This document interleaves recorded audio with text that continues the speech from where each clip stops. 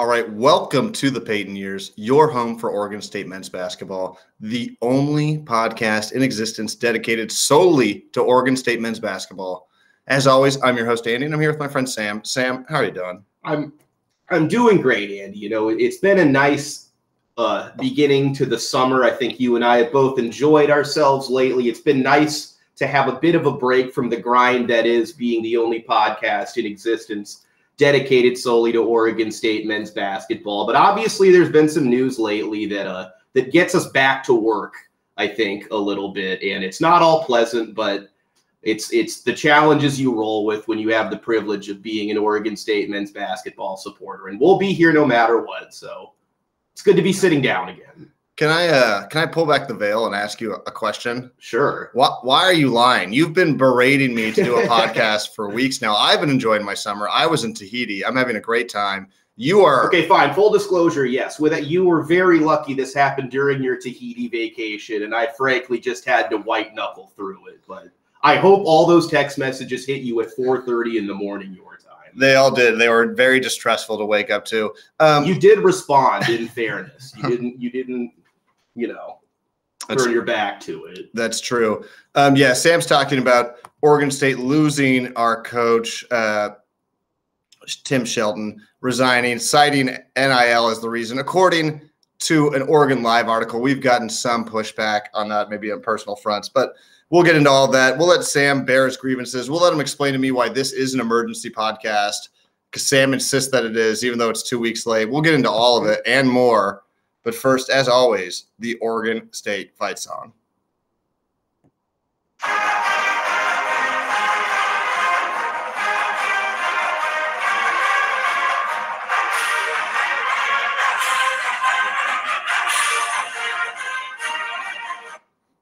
It's medicinal at times. It can serve any purpose that it needs to, that song. But right now, it's a bit of medicine for me.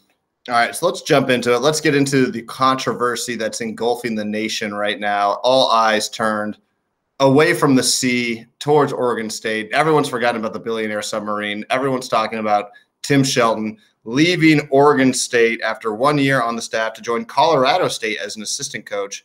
He's paying a $50,000 buyout to get out of the rest of his contract to join Colorado State, a school that's in the Mountain West Conference. Yes.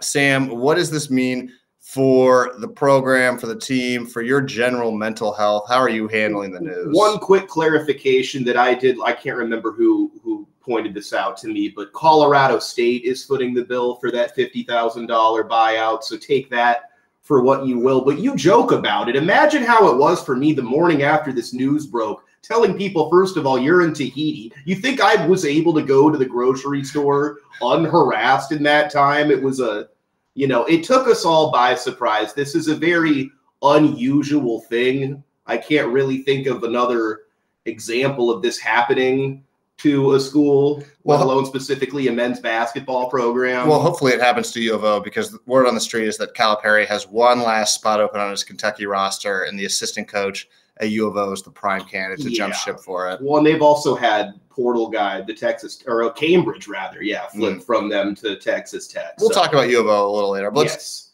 It's not all fun and games at their end of town either, by the way. We will be getting to them. Yeah, the state of Oregon just taking it hard on all angles. Yeah, what stands out about this is that Tim Shelton comes in. He's one of the younger coaches. He had a lot of success at San Diego State as a player. Has done really well for himself. Obviously, he's the son of Oregon State legend Lonnie Shelton.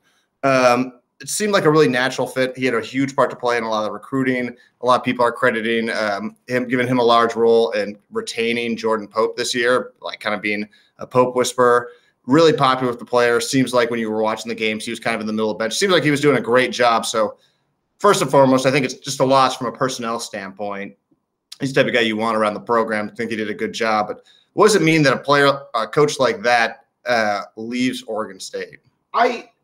I mean, obviously, this is a very upsetting thing. And first and foremost, I think you and I agree it's upsetting because we were fans of him. It made sense as a great hire for all the reasons you just said. And just watching him interact with players, you feel like that's someone you want on your staff. And he seemed to be a good recruiter. And the people we've talked to, I think there's been varying levels of anger with him, and I think that's fair, but just being fair to all fronts. I mean, it's upsetting first and foremost because he's a good coach, and the reasons he give are unusual, and how no matter how angry you are with him, there is part of me that wants to point out he did just have a 2-year deal. Like, he could have just stayed one more year and then made the decision to leave after his contract was over. But regardless of how you feel about that, the reasons that he gave are what's worth talking about. And different people that we've talked to have different reactions to this, which is what I think is interesting too. Yeah, so he said it was a great experience from the minute he got there. That's a little quote from the article.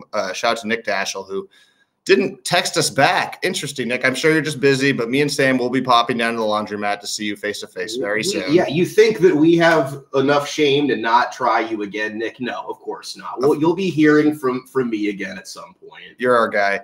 Nick Daschel was the one who wrote the piece, but in it, Shelton very effusive of the coaching staff, talking about how much you can see people grow, especially after every single practice. Talked about how much Coach Wayne Tinkle let him grow. Said he couldn't have asked for more, but he did put it all on really kind of like on NIL opportunities. He framed it in a really positive way. He said, this is his quote from the article: "You're trying to make yourself more aware of how to be a successful recruiter and how to retain your talent. My biggest fear is that guys here don't feel like we have enough resources to keep them." That Sam's choking to death. I don't need to hear it out loud. Physically handle hearing those things well. It is a tough pill to swallow when you see Glenn Taylor go across the country to St. John's, which is undoubtedly a school that has more money in its NIL program. It's tough. You heard it on the 3-Man Week podcast when they did their Pac-12 preview. Shout out to those guys that actually really, for the first time, really aligned with what I thought was going to happen this year too, which makes me feel like maybe I'm getting smarter. But they talked about how Oregon State's kind of in danger of becoming essentially a farm system or a farm league for bigger schools. And you look at that in context with, will the Pac-12 even be together in a year after the LA schools leave and other schools kind of poaching around? San Diego State just declared that they're not like 100% committed to go into the Pac-12, or at least saying, hey, we don't have like a written commitment, So it makes you wonder, does Oregon State end up playing Tim Shelton in 3 years in the Mountain West? It's a very real possibility. I mean, there's with so much uncertainties like this is not what you want to be speculating on. And for me, I feel like, because I know that Coach Shelton did not want it to go this way. That I don't think that's a secret. No, yeah. He didn't want his exit to look like this. And I don't know how it ended up happening this way, but we love Nick Daschel too. I don't think he took any liberties. I don't think anybody's saying that Coach Shelton didn't say these things. I think what we're both trying to say is no one is wrong. We love everybody. Everything is fine. Absolutely. That's our big message in all this. We feel very in the middle of a lot of this right now. Oh, yeah. Just to make it about us. I think, honestly, this is hardest for us. I mean, no one's saying that something different than that. Yeah, I think what stands out from this story, and this we've seen through this podcast, we've seen some great moments of Oregon State basketball in the last 3 or 4 years and some absolutely terrible moments. To me, this is the most alarming moment when I just think about general resources being allocated to the basketball team. What a red flag it is to lose your assistant coach to a smaller school in a smaller conference in the middle of the summer like this. That just gives overall, because he doesn't believe there's enough money to keep it in, to keep in the school. I just get worried about the general state, because you see Oregon State football, they're doing well. You know that there's money in that program to keep people happy. I wonder about the fair share and if the rising tide really does raise all boats, or if we're just losing more money to the football team because they're having such a good year. That's my conspiracy theory. I think it's possible.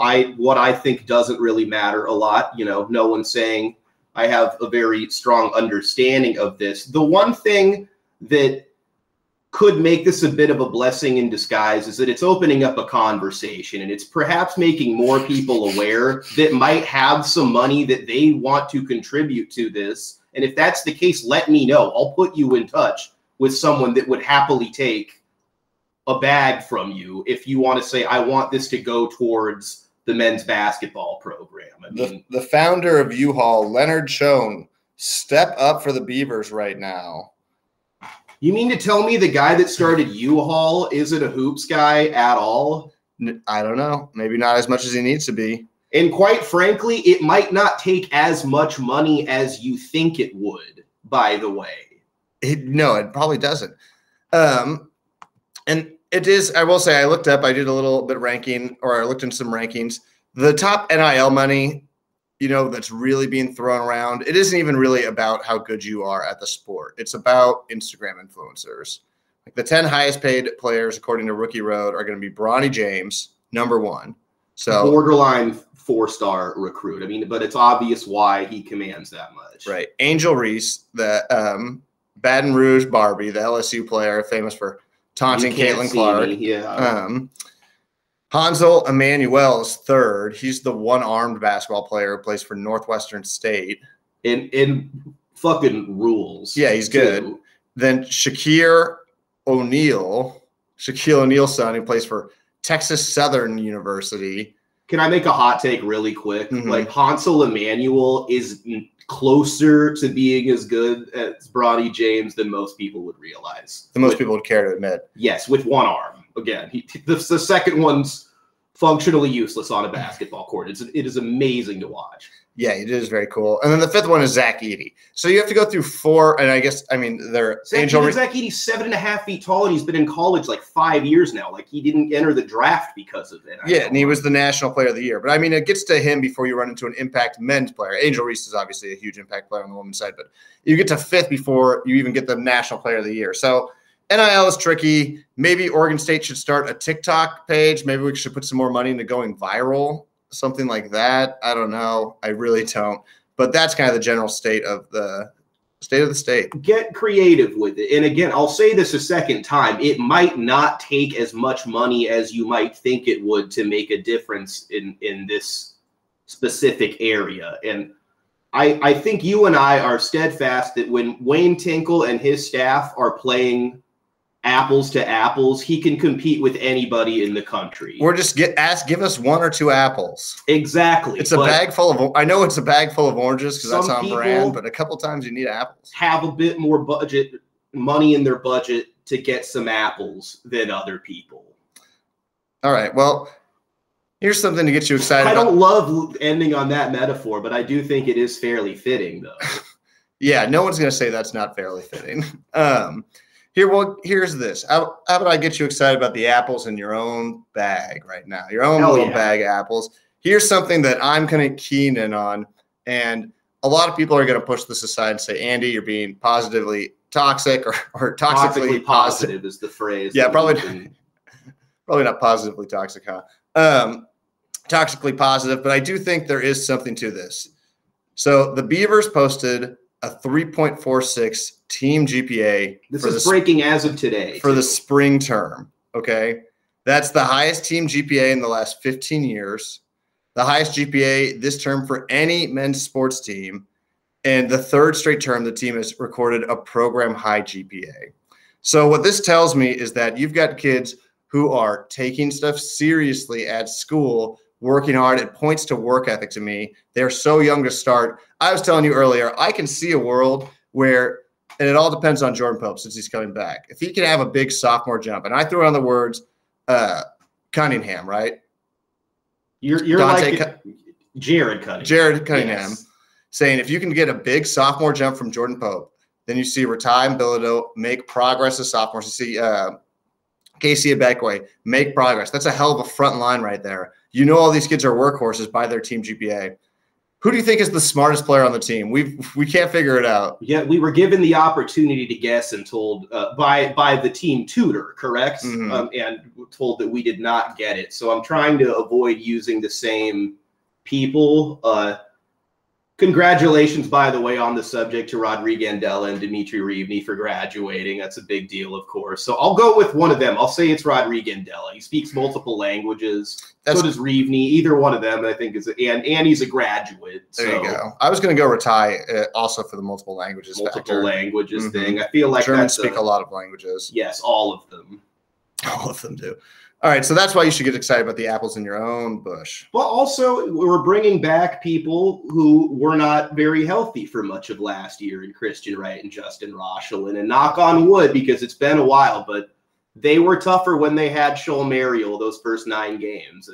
As much as he could be frustrating at times, Shoal's coming back. Yes, and Shoal makes it a rock fight. Yeah, at least makes it something to look at.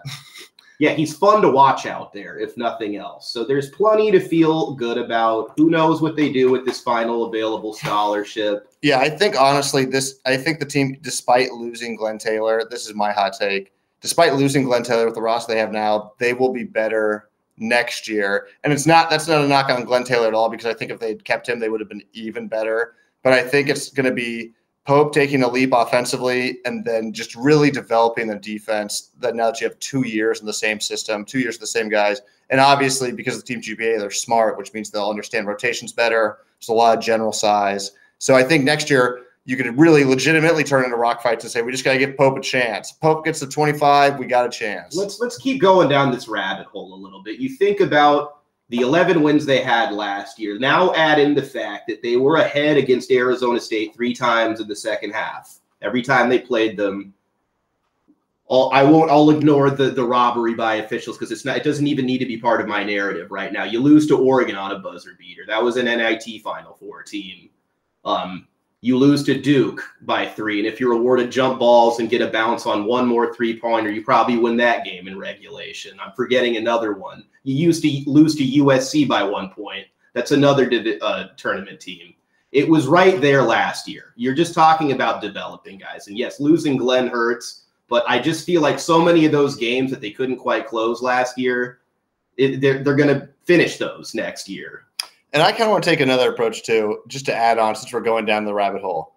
This is not what Austin asked for, by the way, when she called us toxically positive. This is another turn down the rabbit hole. The Pac-12 will be fundamentally much worse next year.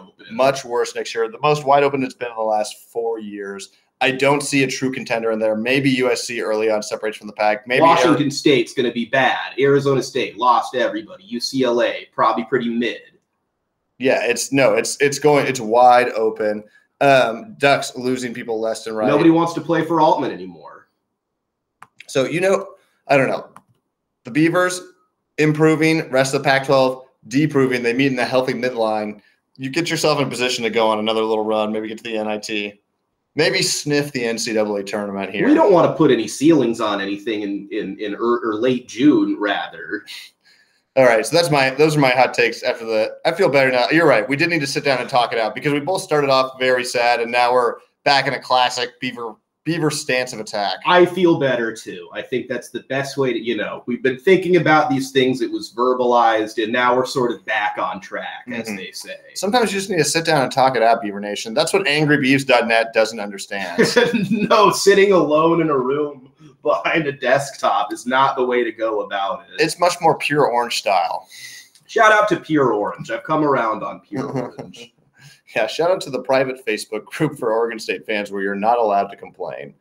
That's truly where I want to be buried when I die. Yeah. All right, you said you had some bygone Beavers? I've got some. We haven't done this in a while, but I'm excited to get back to it. Always love a good bygone Beav. The first one, we've done a bygone Beav on this individual before. A legend in Beaver Nation. He ate popcorn with you during halftime of a game he was playing in. Joe Burton is still out here getting buckets on the pro level. He will be playing for ALM Évreux in France this coming season. He's got to be like 36 years old now, right? I wonder if he's 35. He's got a score on. No, maybe like 33, 34.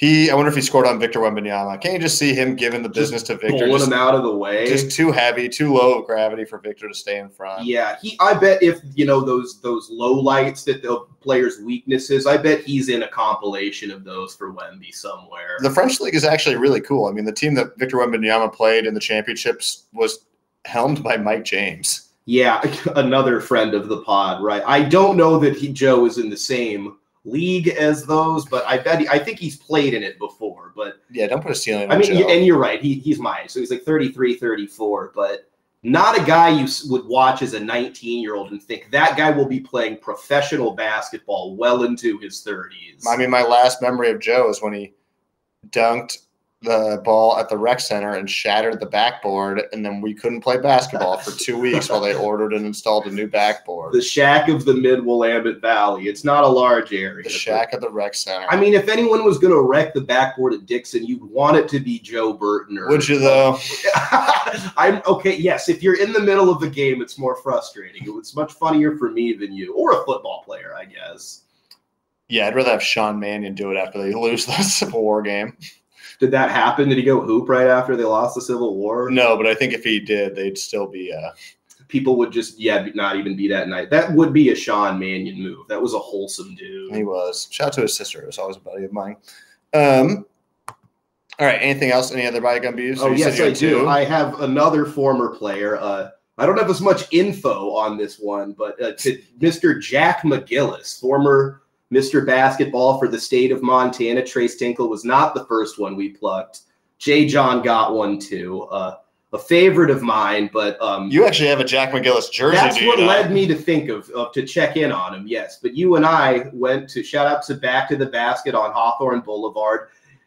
One of the more shocking. It's a basketball vintage store. They've got lots of jerseys, but didn't make me any less surprised they had a Jack McGillis and Sasa Chewich game-worn jersey. What fate that we were the people that found those. And so I grabbed the McGillis one. He recently got married. There's not a lot of info online about him, but he and his wife, Katie, I believe, they used one of those registry sharing sites. Don't reveal your sources. No. This is just Google. This was not me digging deep. But so congratulations to Jack and Katie and a winner on the court, a winner off the court. If anybody knows him and you can tell him he can have his jersey back for what I paid for it, I think that's fair. All right. Do you want to talk any NBA draft buzz on the way out? Anything about the Pac-12 that you want to get going? Were you happy with the Pac-12's showing in this past draft? I think there's a lot of Pac-12 scouts, and they know that nobody else watches them, so that you see so many Pac-12 players drafted pretty high in the second round. Well, it makes sense that the Hornets had one. They got a guy that just is I'll live in Vegas and watch all the West Coast games and get drunk on Jordan's dime because they got two within 3 picks of each other, right? That's what I wanted to highlight. I wanted to say that, obviously a lot of people have been kind of falling in love with Jaime Jaquez Jr., and I do want to say that I totally predicted him going to the Heat at 18. Andy called that a tough luck bar and grill around pick 3 of the draft. I was telling it to Seth days before. It just made too much sense. So he kind of became the darling of the draft. A lot of people like to talk to him about because he was so opposite of most people who could draft it. They're just look at this built role player. He'll get 15 minutes a game for the Heat next year. No it really problem. Was whenever the Jazz have a pick around 10 and they take the best white American player in college. It's a good fit. Yeah, so he felt in air quotes. He was kind of the star, but I think the best Pac-12 basketball player who got drafted was Mohamed Gay, who went to the Charlotte Hornets. I thought that was a big score for him because there was a lot of talk of him not going drafted. I didn't see him hardly on any boards. You know me, I'm a huge Mohamed Gay fan. He can shoot it. He can pass. He's athletic. When he tries hard, forget about it. Incredible upside, and they'll beat that into him in Charlotte. He'll be with. Oh yeah, if there's one thing that Charlotte knows, it's effort. Right, with Brandon Miller there too to push him in practice every day. My goodness. And then I'd like to see Amari Bailey there too. I'm a big believer in Amari Bailey. In the Pac-12 tournament, seen him up close. He passes the eye test. Let us never forget that he dunked on Tabellus so hard. And they gave him an offensive foul. Was it Ballo or Tabellus? I think it was Tabellus, was it not? Yeah, well, Tabellus. Speaking of on the other side of things, he had a rough draft night. But either way, the worst offensive foul call in the history of basketball goes against Amari Bailey. That was incredible. Yeah, and I think it's part of the reason why Tabellus didn't get drafted. I mean, it should be. Okay, nice little draft talk. All right, any shout outs on our way out of here? I've got a couple shout outs.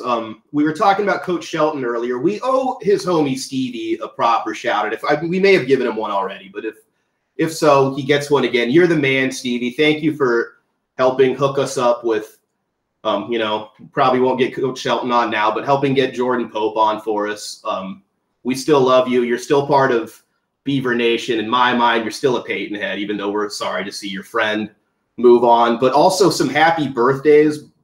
Justin Roshlands was just the other day. And then Jordan Pope's was on the 6th, which is also my birthday. So that was a fun little bonus for me. Happy birthday to you two Gemini Kings. Yeah, that was the best birthday present you got. And I'll echo the shout out to Stevie. Stevie's really cool. I like texting with him. He's a funny guy. I'm going to start wearing the headband that Jordan always wear. I probably won't pull it off as well, though. No, actually, I think that would legitimately be a good look for you. True, because I have the receding hairline. I mean, maybe we'll give it a shot. Check for the stands next year. We'll rock it at a couple of games. I need to make myself easier to find. That's definitely true. Yeah. And I just want to shout out Coach John Calipari because it was the NBA draft last night. He was there with his guy getting drafted by the Thunder. He's always a draft night. I like Coach Cal. I go against the grain. I like Coach Cal. I think that you never really offer specific reasons. I think I like Coach Cal just because he's so he just seems so funny. I feel like he's the funniest coach out there. And I like that he has a podcast or a radio show he does when they're doing well, but when they're doing bad, he steps away because he's busy. Yeah. Whenever they lose more than one game in a row. Mm-hmm. So he's got a lot to like. And that Anthony Davis team, that'll always be an all-time college basketball team. So he'll always be tied to the greats. And I also want to shout him out because there's plenty of rumor, like I said earlier, about him poaching U of O assistant coach for his last spot on Kentucky bench. You always love to see that. Love to see a Duck get poached. Shout outs to Texas Tech as well for offering a bigger bag to Cambridge. Taking Devin Cambridge. U of O, people are fleeing U of O. Quincy Guerrier out.